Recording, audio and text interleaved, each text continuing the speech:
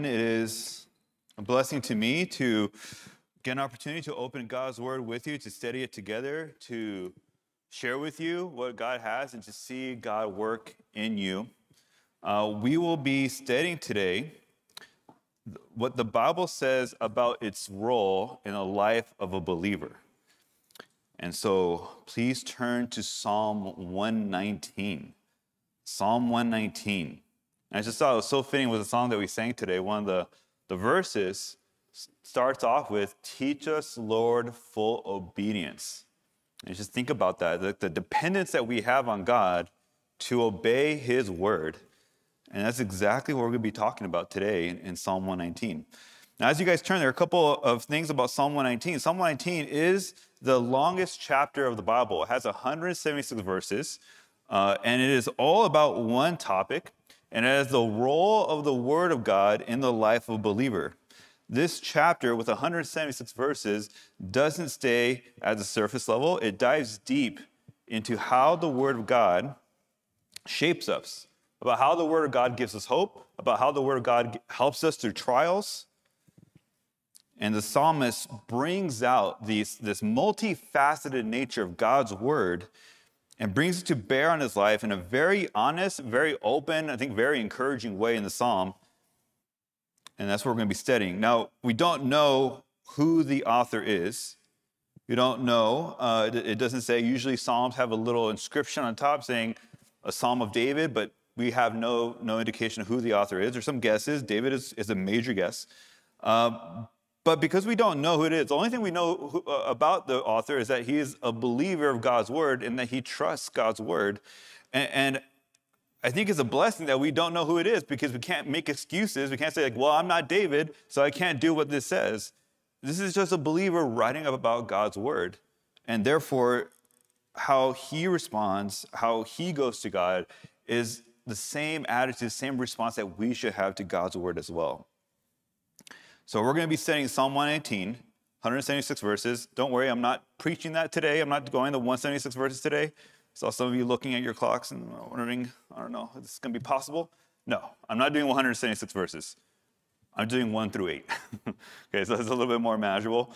We're going to do 1 through 8. And what you need to know about Psalm 119 is that it's called the ABC of God's word, or the A through Z of God's word in the life of a believer. And the reason why it's called A through Z is because Psalm 119 is what is known as an acrostic. An acrostic, essentially, it's a structure in Hebrew poetry, particularly this psalm, but there are other psalms as well, where every letter or every verse starts with a Hebrew letter. So verses 1 through 8, for example, you see in your Bible, it might say Aleph on there, or it might have a little symbol of an X kind of shape. That is the first letter in the Hebrew alphabet. And so every verse in that stanza, in verses 1 through 8, starts with an A in the Hebrew alphabet, starts with an Aleph. Verses 9 through 16, as you see in your Bibles, it says Beth. That's the second letter in the Hebrew alphabet. And that means every letter starts with Beth, starts with kind of the equivalent of letter B, and then so forth. It's a very poetic, very beautiful in the Hebrew, and a lot of that, even the rhythm and the timing, some of that comes through in the English as well. And so we call it is the A through Z of God's words in the life of the believer. And that's a very fitting title, because this psalm as a whole is very comprehensive. It's very comprehensive about the role that God's word plays, and it's very personal too. It's a very personal description of how God affects our heart through his word. So today we're going to be focusing on verses 1 through 8, and it begins with the word blessed. How blessed are those whose way is blameless? And in verse 2 again, how blessed are those who observe his testimonies? Now you have probably seen or heard people use the word blessed to describe their life. I could picture like on maybe like social media, or maybe just in conversation with people. People will have a great dinner with family. It's a blessed time, and they say, I am a blessed person.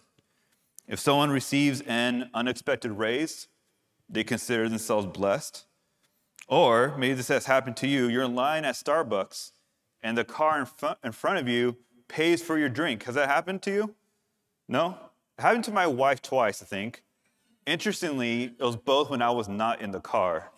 So I'm not sure what that means exactly, but yeah, people will have that and then they post it on Facebook or Instagram or whatever the thing is now, and they say, hashtag blessed. Being blessed is used in our modern vernacular to describe situations of happiness, of joy, that we're happy with our families. We're happy when we get more money from our jobs, right? We're happy when we get a free cup of coffee. Those are blessings, and those are great. However, all those situations and other situations like it, those are blessings from the Lord for sure. I don't want to say like they're not blessings. Don't be happy about that. Enjoy the free coffee. But that doesn't necessarily translate to a blessed life, at least a blessed life as how it's defined biblically. Biblically, being blessed is deeper than family relations. It's deeper than just a life situation or these momentary freebies. Being blessed means that you enjoy personal favor and approval from God. That's what being blessed means biblically, that you enjoy personal favor and approval from God. And yes, that can happen without the free Starbucks.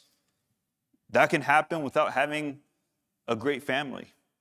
That could happen in the midst of trials. And let's just think of Job. God pointed out Job, and he said, here is this man, this man on earth. This man is blameless and upright. He fears God, and he turns away from evil. That's God proclaiming that about Job. Now, I don't know about you, but that is blessed. That is enjoying that personal favor, personal approval from God. I would say also that, I would love for God to say that about me. I would love for God to point out and say, here is Sergio, here is my servant. He is blameless. He is upright. He fears God. He turns away from evil. Now, I guess I should mention here, I'm not talking about being blameless positionally. We are blameless positionally before the Lord because of Christ, right? We gain Christ's righteousness, and we are blameless before the Lord. What I'm talking about more is about your pattern of life. Looking at how you live, and God looking at how you live your life, and God saying, that's my son, that's my daughter. They are exemplary, they are above reproach, and I am glorified in them, and I delight in them. That is blessed. That's the blessed state to be in before the Lord. And just think about all the Starbucks, dinner, family stuff, all that doesn't compare to how God would see you if you are blessed like the way I'm talking about here. And you think about, okay, what about when disaster strikes? What about when Job loses his family and his health? Is he still blessed then? And I would say absolutely he's still blessed. God still sees them as upright and blameless. He is blameless in his ways, even though all those momentary blessings are gone. And he's still able to enjoy that blessing from the Lord. That's a blessed life. And so this morning, what our passage is going to do, our passage is going to tell us how we can live that blessed life, how we can live a life where we enjoy approval and favor from God. And the answer is simple. Psalm 119 is a straightforward psalm. The answer is, you want to enjoy that favor from God? You want to enjoy that blessed life? You live your life in submission to his word. You live a lifestyle, a pattern of life that is in submission to God's word. But this psalm expresses this fundamental truth in such a fresh way. I think even the most mature believers walk away from Psalm 119 changed. They walk away even more sanctified than they came to it. So I'm hoping that in our study of Psalm 119, as we look at verses 1 through 8 today, we'll look at another stanza next week, which is a much more different tone, a lot more trials in that stanza. But in this stanza, what we're looking at today is seeing the centrality of God's word in our life as we pursue a blessed life. The centrality of God's word as we pursue a blessed life. So read with me Psalm 119. We're going to read verses 1 through 8 today. And God's word says, "How blessed are those whose way is blameless, who walk in the law of the Lord. How blessed are those who observe his testimonies, who seek him with all their heart. They also do no unrighteousness, they walk in his ways. You have ordained your precepts, that we should keep them diligently. Oh, that my ways may be established to keep your statutes.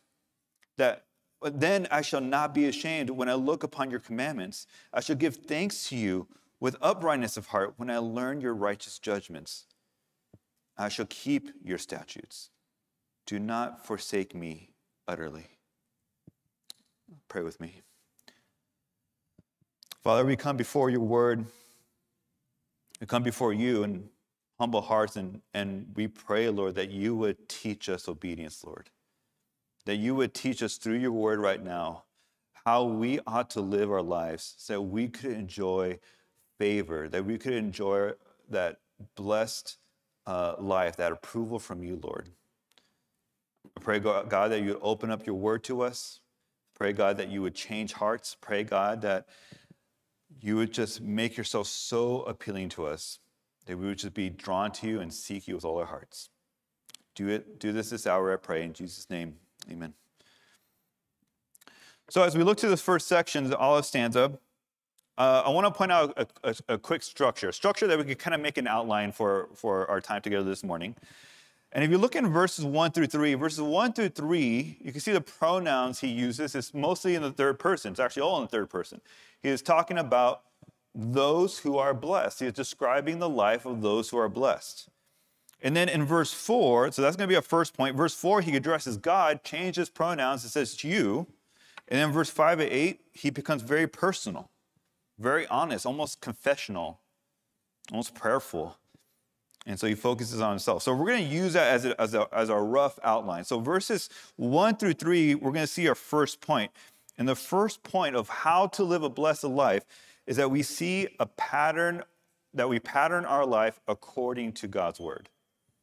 That's what we're going to see in verses 1 through 3, that we pattern our life according to God's word. Now, the Psalms gives a general description of those who are blessed. But before we get to that, I want to spend a little bit more time, get a little bit more technical here about the word blessed. The idea with that word isn't being blessed, like we said earlier, in terms of having an easy life, in terms of getting free coffee, in terms of getting raises. It isn't the same either that when you say, Lord, please bless me with good health, with a good job, or a new car. When the Old Testament uses this word for bless, it says that it uses that word because you are obeying his word. If you want to be this kind of blessed, you have to do something. The scripture says you are blessed with this particular Hebrew word. The Hebrew word is aser. You are blessed if you obey his word. You are blessed if you walk in his ways. You are blessed if you trust in the Lord. You can think of it this way. When we see this word for blessed, this word for blessed is saying how rewarding is a life of those who do X, Y, and Z. How rewarding is a life of those who do these things. It is focusing on the joy and the contentment, focusing on the satisfaction that comes with living as God wants us to live. In other words, whoever is blessed is living in an enviable state of God's approval. In an enviable state. And that this is a state that is before God that you want to be in. Where God looks at you and is pleased with how you're living life. Now, this shouldn't be a new concept to us. We understand this. I mean, think about the godly examples in your lives. When I think about godly examples in my life, I see men and women who are confident in God. I see men and women who trust in his word, who have an unwavering trust with God, enjoy sweet fellowship with him. And I see them and I say, I want that relationship with God. That is enviable to me. I want that. I want to be where they are. That is the blessing that the psalmist here is writing in verse 1 and verse 2. Now, honest question here. Do you want that kind of blessing? If that is how we're defining blessing, as far as being in an enviable state before the Lord, do you want it? Is that the kind of blessing you desire? Okay, I think that question is actually pretty easy to answer. I think most, if not all of us, say yes. I want to be standing in good favor before God. So let me change that question a little bit. Is that your preferred blessing? That you would be living in such a way as to be in that enviable state of divine approval. Is that your preferred blessing, or are there other blessings you'd rather have before that? Maybe it is that, well, I don't think it's a free coffee, but maybe it's having good health. Maybe it's having that family you always wanted. Maybe it's getting that raise that you want or that job that you want. The blessing we're talking about here far surpasses all that. Far surpasses all that. It is your good standing before the Lord. It is the Lord looking at you with delight because of the way you're living your life. If you value your relationship to God more than anything else, your answer to that question is going to be yes. This is my preferred blessing. This is what I want in my life. So the psalmist, he's going to tell us how to live like that. He's going to tell us what we need to live like so that we could live in this blessed state. And so in the verses 1 through 3, he's going to give us our answer. The first answer of how we can live this blessed life is by patterning our lives according to God's word. So look at verse 1. This is where we see our first point. He says, how blessed, and there's that word that we're talking about, to live in an enviable state before the Lord. How blessed are those whose way is blameless. So the first thing he talks about here, the psalmist, is he looks at the way of life, their conduct. How are those people who are blessed, how do they conduct their life? What is the usual pattern of their living? And he says that their usual pattern of their living is that it's blameless, literally meaning that it's above reproach. You can think of it as complete in the sense of integrity. And if you're like me, when I first read this, I was thinking, well, that sounds like you have to be perfect. And I'm not perfect. But the focus is more on the overall pattern of life. And I could see this because, well, I just mentioned Job, right, earlier. Job was called blameless by God. We know Job is a man, and therefore Job is sinful. He is a sinner. So he's not living life that's perfect. But another example is Abraham. Abraham, or God, in Genesis 17:1, God calls Abraham to walk before him and to be blameless. And we know Abraham wasn't perfect.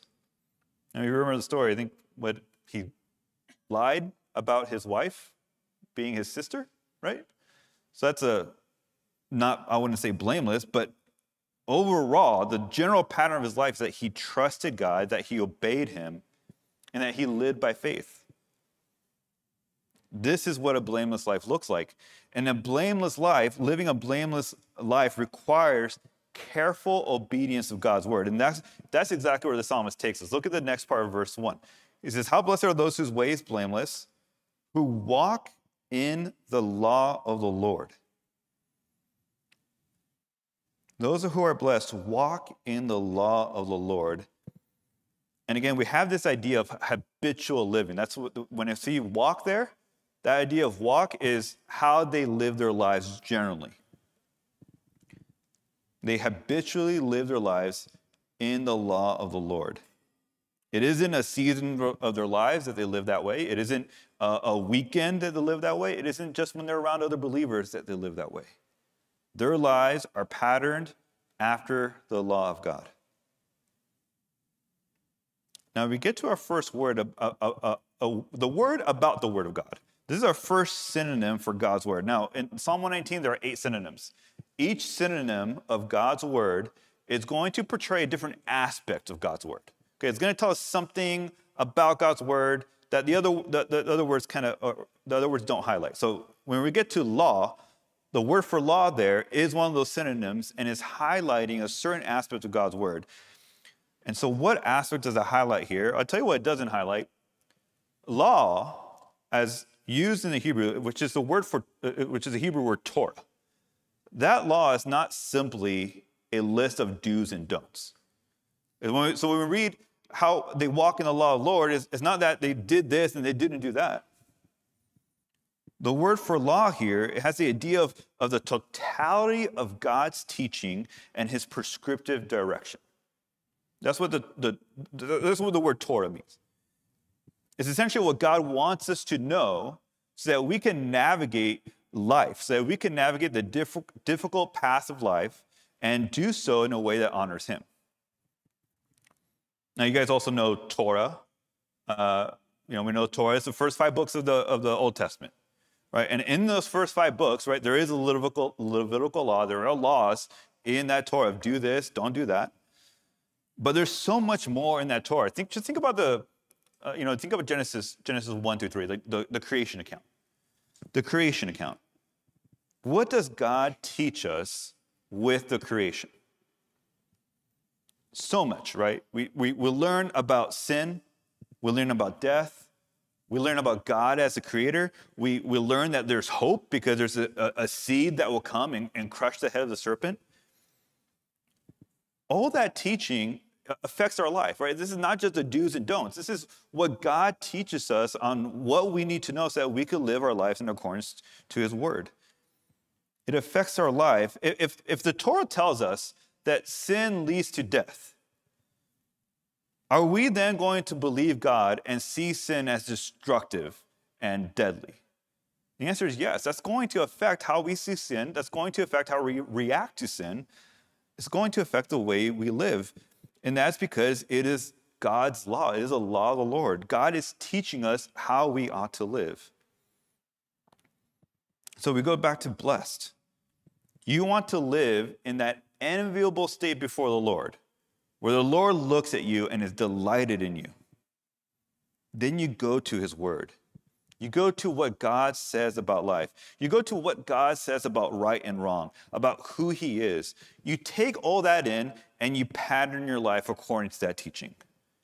You live in conformity to God's word, and you live a life that is blessed through that. So, verse 1, we live in accordance to God's word. Now, don't stop there, though. I think believers will say, I've said this at times, that obedience, living a blessed life, it just means obey, right? I'm just going to obey. And it becomes almost this mechanical reaction. But verse 2 takes us away from that. So look at verse 2. We're going to see something a little bit more that we need. It's not just that we obey God's law and that's it. There's more to it. So verse 2 says, how blessed are those who observe his testimonies. We can see that there's a kind of parallelism there with verse 1. We have another word for God's word, that's testimonies. And so that gives us another aspect here. Now, you know what a testimony is. Think about a testimony. A testimony is someone's description of an event or an experience. Right? We have testimonies when we do our baptisms. That's someone's testifying, someone's giving us telling us their story on how God saved them. We also have testimonies in terms of in the context of courts, that someone's going to give their own recounting of how something happens. But then you have these expert testimonies, right? These expert witnesses, and these experts who are supposed to be authorities in their fields are supposed to give us a true assessment of the facts, right? Their testimony carries a lot more weight. Okay, now I'm going to ignore the fact that you can always get another expert witness to contradict your other expert witness, right? So let's just put that off to the side for now. So the expert witnesses carry a lot of weight. So what about God's testimony? Well, this is what God says happened. What we have in Scripture is what God says happened. It is God's description of reality. And if God's infallible, inerrant, then everything he says is going to be infallible and inerrant. If God is faithful and true, then what we have in his word is a faithful and true witness of everything he writes about. He testifies in his word about his nature, about his attributes, about his workings in the world. And so the psalmist is saying, if you want to be blessed, you have to go to those testimonies. You have to observe those testimonies, not just look at those testimonies, not just believe the testimonies, but you have to observe, you have to comply with what God says. It's looking at what God says, at who God says he is, at what God says he's done, and what he has done for you, what God says about what is evil and what is good. Looking at his testimonies and not just believing it, but adjusting your life so that you live in conformity to it.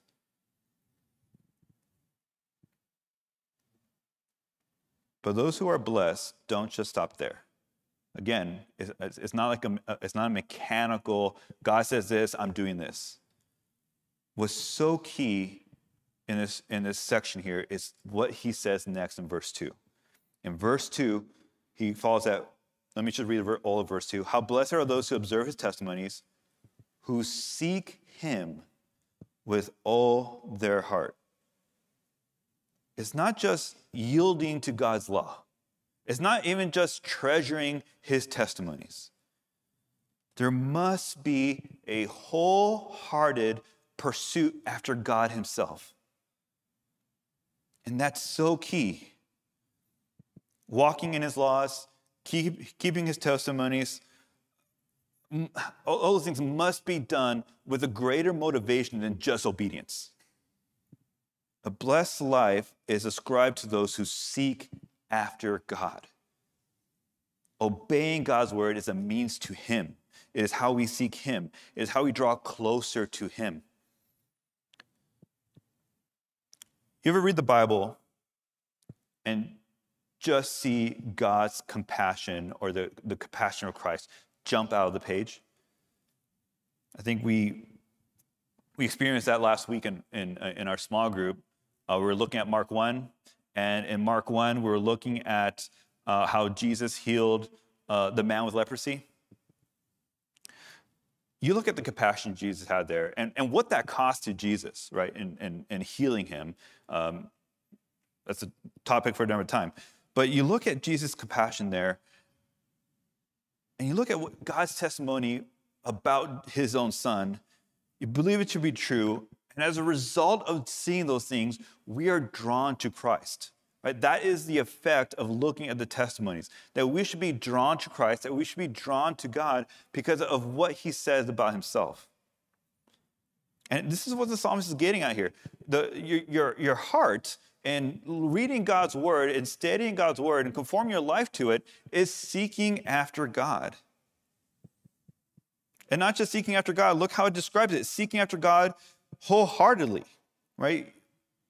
Who seek him with all their heart. And when the Bible talks about heart, it's not just talking about emotions. It's not just talking about like, well, I feel God is good, so I'm gonna follow him.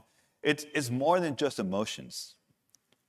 When the Bible says to wholeheartedly seek, that means you're making a commitment to pursue God.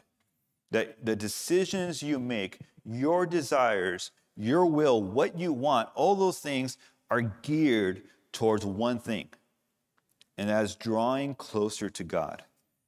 You're intentionally driven to seek after him.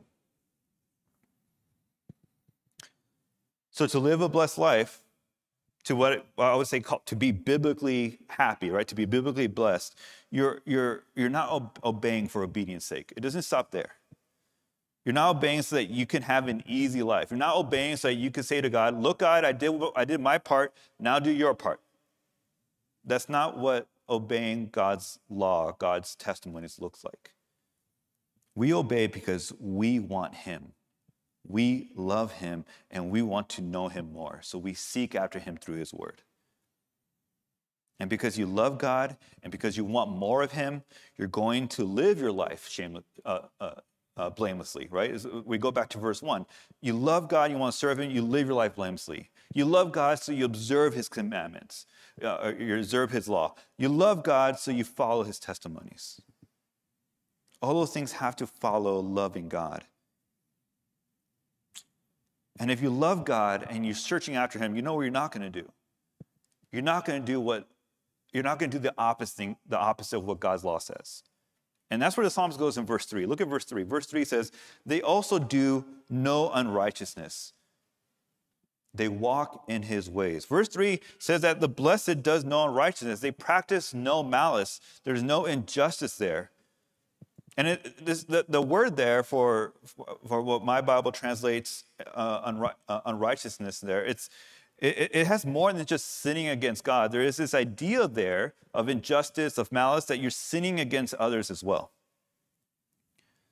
If you're seeking God, if you're wanting to live that blessed life, it would be inconsistent and even contrary to that goal to treat others poorly,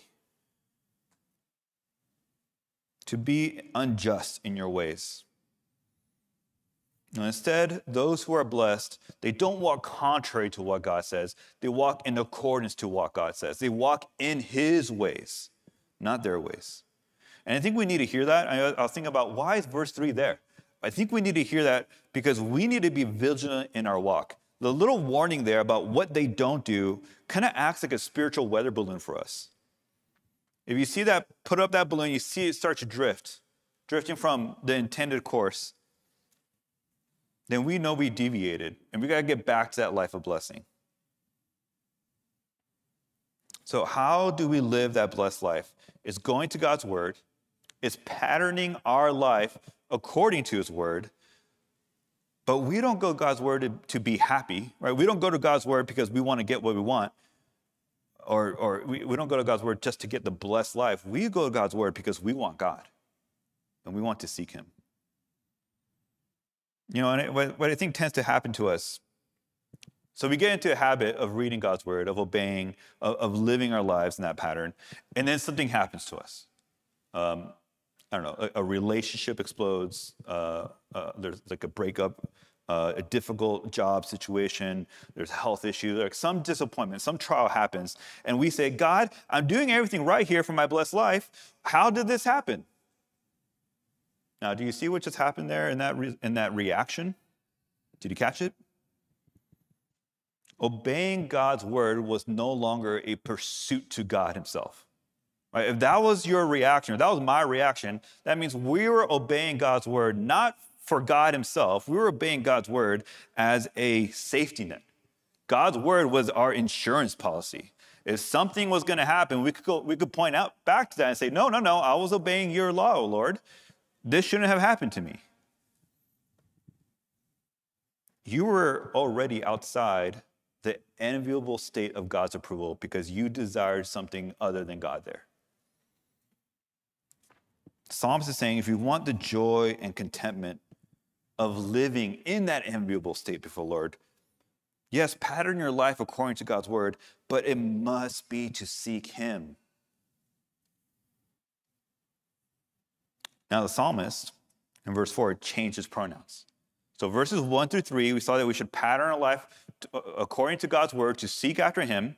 But then verse 4, he changes, and he starts speaking about those who are blessed, and he addresses the one who does the blessing.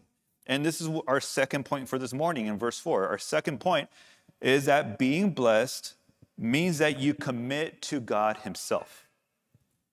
Being blessed means that you commit to God himself. And there's a little bit of overlap, but there's a different emphasis here that I'm hoping to pull out. So the psalmist doesn't see the law of God as a law unto himself. So read verse 4 with me. Verse 4 says, you have ordained your precepts that we should keep them diligently. The you here is emphatic. He says, you, if I were to directly translate it from the Hebrew, it would be, you yourself commanded your precepts. So he's turning to God and recognizing the authority of God, the authority behind the word of God. Now, this is so crucial because if you don't do that, If you just see the word of God and you don't recognize the authority, what you get is a bunch of rule makers. And what you get is Pharisees. You get legalism. You get people who are just happy doing their part, following the rules with no heart commitment to God himself. You have to recognize the authority behind God's word. Now, verse 4, he introduces another word here for another synonym. He says, you have ordained your precepts. Now, how many know what the word precept is? I don't know, quite sure what that was. When I first read it, I'm like, what's a precept? It is an order or a charge given from a superior to a subordinate. So very much makes sense, right? If we're talking about God's authority, God's commanding something, well, what is he commanding? He's commanding his charges, his orders. But there's also another idea with this. It's not just charges and orders, but it's also the idea of procedures. That God that God in his authority has commanded us not just what to do, but how to do them. And you think of the instructions that God gives in the Torah. There are very, very specific instructions, right? On how to set up the tabernacle, how to tear it down, how to be cleansed from impurity, a whole bunch of instructions there. And God didn't just say, here, obey this, figure out how to do it. He was gracious and kind and in his authority giving us how to do it. There is a way of doing it. I think we see this in Matthew 18 when it comes to the matter of church discipline. There's a way of doing things that the Lord lays out for us to follow. There are certain steps that must be followed in order to do it correctly. Because God tells us throughout his word, not just to do it, but how to do it. And I think that's just so helpful, so kind of God. That when God gives us command in his word, telling us how to do it, we need to pay attention to that. And God isn't going to tell us to do something and then back away and leave us in the dark. He tells us how. He tells us how to live that life. He tells us how to be blessed. But then you look in verse 4 and says, okay, I get it. Tells us what? He tells us, he commands us, he is his authority. Why does he tell us in the first place? And verse 4 gives us that reason. Verse 4 says that we should keep them diligently. The psalmist doesn't say that God gives his commands to us so that we would have an easy life. God doesn't give his commands to us so that everything in our life will work out. It's not about what we get from obeying God. That's not why God gives us commands. God gives us commands so that we would obey him, that he requires us to do them. He has the authority to command it to us, and he says, this is what a godly man and a godly woman look like, and this is how you do it. So we submit to that because it is true. It is what God, the Lord, has said. You know, I think of an example of this. Bedtime. Bedtime is always interesting, right? Bedtime. Kids, time for bed. And I think this is true in most households. We'll see. Kids say, well, why does bedtime have to be now? You know, that question, like, okay, 8:30. Who decided 8:30? And guess what I get to say as a dad? I did. I'm the dad. So the 8:30 is your bedtime, right? I have the authority there to make that call. Now, I, as a dad, am an authority under an authority, right? I'm under God's authority, so I have to give an account for how I parent. But God has no authority over him, right? He is the ultimate authority. And I love how Leviticus 18:4 says this. Leviticus 18:4 says, you are to do my judgments and keep my statutes, to walk in them. I am the Lord your God. And we hear that over and over and over again in Leviticus. I am the Lord your God. Like almost after, God gives a command, he says, I am the Lord your God. That's because God is saying, look at who I am. I am the Lord. I am the creator. No authority over me. I'm giving you this command and these orders and these procedures so that you would follow. I think the psalmist in verse 4 goes to God, says to God, yes, I recognize you as my authority, and I want to live a blessed life, and so I submit to your authority. So that's what living a blessed life requires. It requires a recognition of God's authority, that we would submit to God. And the psalmist ends verse 4 here with an intensification. He says, we are to keep your precepts diligently. That is a strong word in the Hebrew, exceedingly. And this is what separates those who are blessed from those who are just the rule keepers. God requires careful, intentional obedience. Let's take the greatest commandment of all, right? The greatest commandment, we are to love the Lord our God with all our hearts, with all our souls, all our mind, with all our strength, right? The nature of that command means that you can't obey that partially, right? You can't love God mostly and still hold on to some idols of your heart. A blessed life requires an all or nothing attitude to the Lord, an all or nothing attitude of submission and obedience, because we submit to him as our king and we submit to him as our ultimate authority. So we're blessed. We're blessed when we do that. And let me try to balance this out a little bit. While God demands this of his saints, and God rightfully demands this of his saints, he doesn't lord his rule over us like a unloving, as an uncaring tyrant. Our submission and our obedience is a delight. It's a delight to us if we're doing it for the right reasons. All right, we read this in 1 John. Remember 1 John 5. 1 John 5:3 says that for this is the love of God, that we keep his commandments, and his commandments are not burdensome. His commandments are not burdensome. It is an absolute joy to live according to God's word, to submit to our God, and blessed when we do. Now, why does it feel burdensome sometimes? When does submitting to his commands feel difficult? I'm sure there's a few answers to this. I have a couple. It's when we don't submit to him out of love. Right? 1 John 5:3 says, for this is the love of God. You want to love God? Here's what we do out of love for God. But if you're not submitting to God out of love, and you try to obey God out of other reasons, fear of man, getting man's praise, boastful, prideful, whatever it is, then they're going to start to feel difficult. They're going to start to feel burdensome because you're not doing it out of love. This goes back to verse 2. When you stop seeking him, when you stop wanting him, his rule over us turns into a burden rather than a life of blessing. Very similar reason. Why would his law feel burden to us?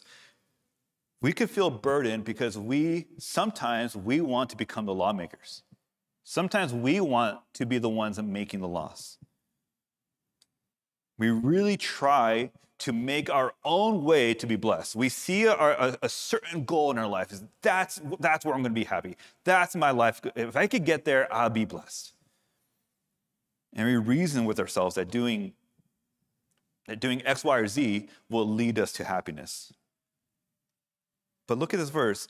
God commanded us to keep his precepts, right? To keep his precepts, not to make our own. So when we completely submit ourselves to him, his commandments are not burdensome.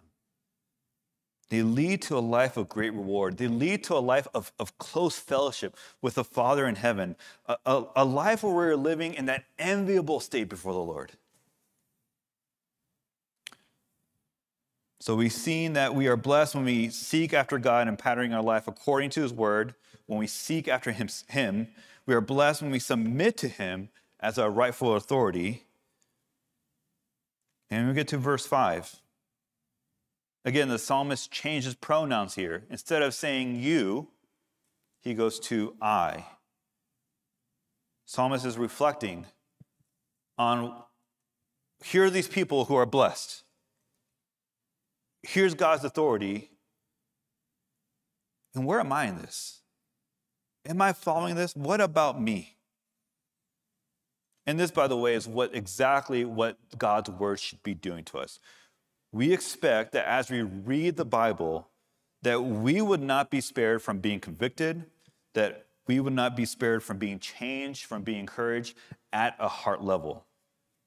God's word cuts into the heart, and that's exactly what we see with the psalmist right here. So here's our last point. In verses 5 through 8, the psalmist says that we get from the psalmist that being blessed means that you depend on God for your obedience to him.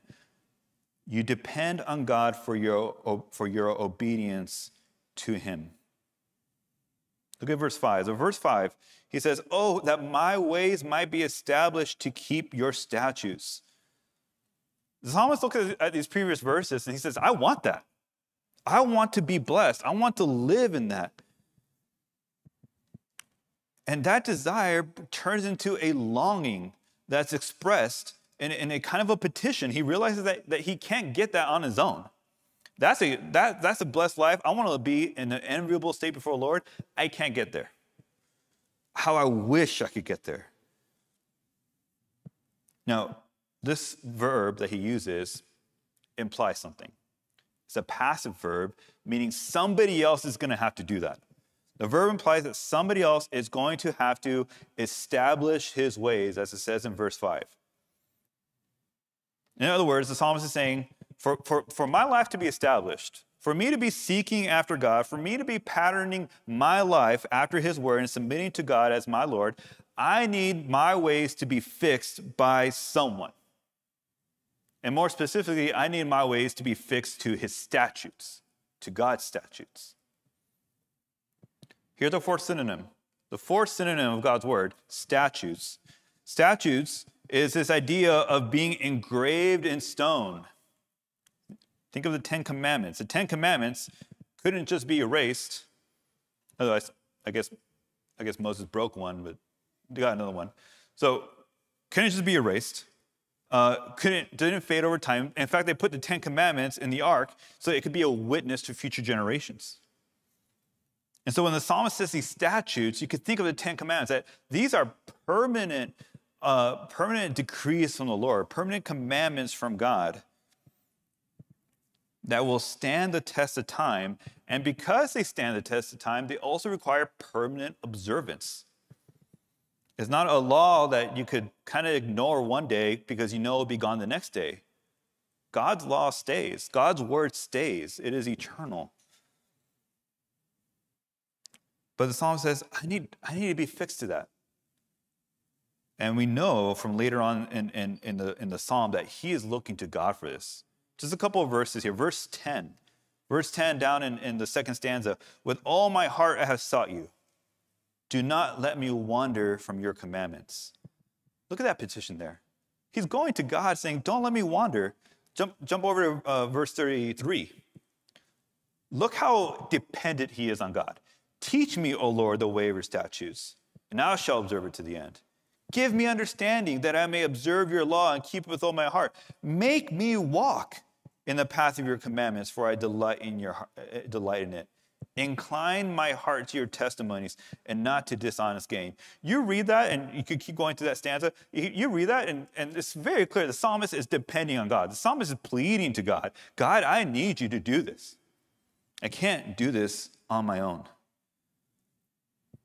And I think this is one of the ways we could miss out on our rewarding life, miss out on a life of blessing, is that we try to obey God in our own power. We read verses 1 and 2 that being blessed means that we live blamelessly before the Lord, means that we keep his laws and his testimony. We read that and we just think, I need God's help. I can't. God has to do this. So there is a very real, a very mature petition here. It is a mature place to realize you can't do this without God. And so the psalmist goes to God in prayer in verse 5. And in the following verse, he says, well, if God does establish that, look at what's going to happen. Look at verse 6. He says, then, if God answers my prayers, verse 6, then I shall not be ashamed when I look upon your commandments. If God establishes my ways, if God helps me, I will not be ashamed. In fact, the Hebrew is very strong there. It says, I will never be ashamed if God helps me. Well, when are we ashamed of God's word? Well, when it convicts us, right?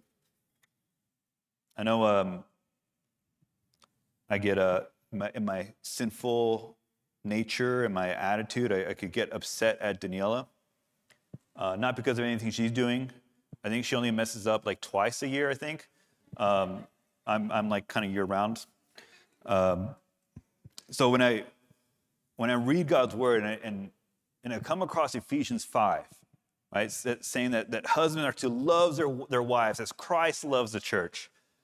I come to Ephesians 5 in my reading, and I kind of don't want to open my Bible. I'm kind of like, I know what God's going to say to me there. But I read it. There is a shame there that I failed as a husband. But God's word, being sharper than a two-edged sword, cuts deep.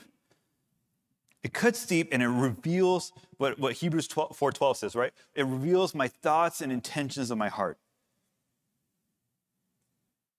And in that moment, where I see that I'm not living like I should, I'm moved to repent. I'm moved to go to Daniela, ask for forgiveness. Go to my Father in heaven and ask for his forgiveness. The word convicts. Go to Psalm 119, verse 67. You know, this is not just convictions, but trials. God uses trials. Verse 67 in Psalm 119, before I was afflicted, I went astray, but now I'll keep your word. Jump over to verse 21, verse 71. It is good for me that I was afflicted. What? Because he cares about something more than just his comfort.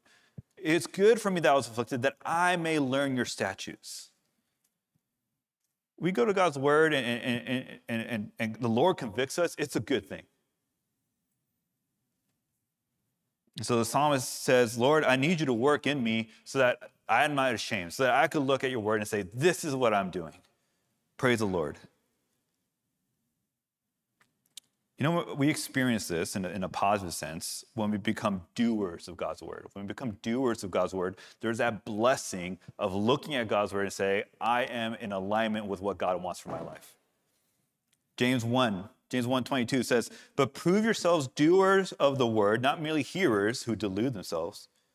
Jumping down to verse 25 here. But one who looks intently at the perfect law, the law of liberty, and abides in it, not having become a forgetful hearer, but an effectual doer. And listen to this, an effectual doer, this man will be blessed in what he does. We are blessed if we are doers of God's word. But we need God to start that in us. Now, the psalmist also states this dependence of God in a positive. Look at verse 7. Verse 7, I shall give thanks to you with uprightness of heart when I learn your righteous judgments.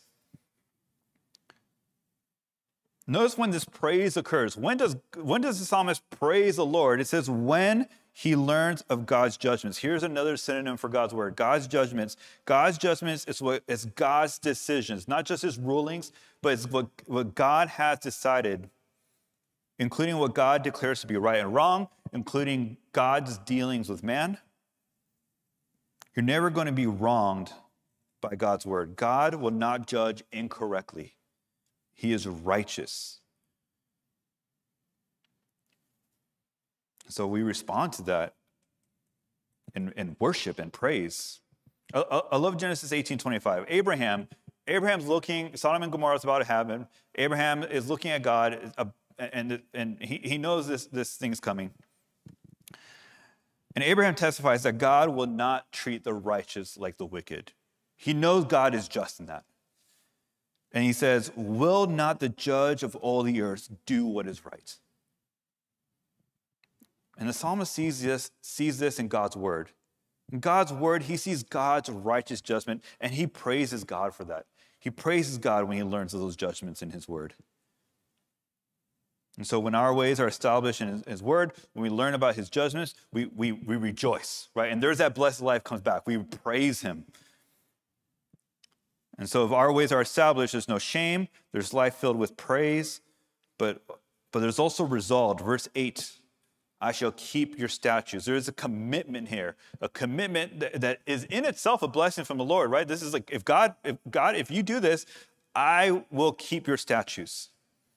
So that commitment is a blessing from the Lord in itself. And just think about how you could endure temptation, or when you have endured temptation. That joy that you chose God over sin is a joy that comes from a blessed life. But look what the psalmist says immediately after that. The last part of the verse here in verse 8. He says, do not forsake me utterly. He's committed to commitment. He's committed to living life, to following his statutes, to keeping God's statutes. But at the same time, he's saying, Lord, don't leave me. I can't do this. And there is a perfect combination, a perfect coexistence here of the dependency on God and the resolution to obey him. You have that in the same verse. A resolution to obey, but also a dependency on God. We see this in our daily lives. We start the day, and we should start the day asking for God's help. We need to depend on the divine grace to help us obey his word, to help us fight sin, and to help us live that pattern according to God's word. But we also still pray throughout the day, Lord, help me. Lord, do not forsake me. Lord, I need you to be with me so that I could obey your word. And we just go back to the promises of God, right? What we're doing there when we say, don't forsake me, don't leave me, we're praying back the promises God has given us back to God. And we're trusting in that. So to have a blessed life, you pattern your life after God's word, you seek him, you submit to him, you depend on him. Now next week, we're going to look at that last verse, because that last verse is indicative of this psalmist is choosing to trust God's word in the midst of a trial. But we've also seen that word elsewhere. Jesus, in his time of extreme trial, said, Lord, Lord, why have you forsaken me? He said that when he experienced God's judgment on the cross. He said that when he took on your sin on the cross and was separated from God and was forsaken by God because of our sin. And because he did that, we get his righteousness. You know how that relates to a blessed life? That means we have certain hope because we're in Christ, that we are blameless before God because of what Christ did and because of who Christ is. We have no unrighteousness positionally before God, and God gave us his perfect righteousness. There's that hope that we have with Jesus. And Jesus promised in Matthew 28 that he will always be with us until the end of the age. You know, you look at Jesus and say, it's possible now that I could have this blessed life because of what Jesus did. And the contrary of that, it is impossible for you to have a blessed life if you don't trust and believe in Jesus. If you want that blessed life, if you want to live in that enviable state, a desired state of God's approval, it all has to start with Christ. It has to start with us going to him daily, with us walking with Christ, seeing Christ, seeking him, submitting to him, submitting to Christ as our Lord and Savior. If you do that, you will have the blessed life that the psalmist is talking about. Let's pray. Father, we just thank you so much, Lord, that we are not on our own, that you have commanded us to obey, you have commanded us to follow your word, but Lord, you enable us to. God, I just pray that you would just have your word sink into our hearts, that we may not sin against you, that we may live that life of being blessed, that we may pursue you all the more. Praise Jesus' name, amen.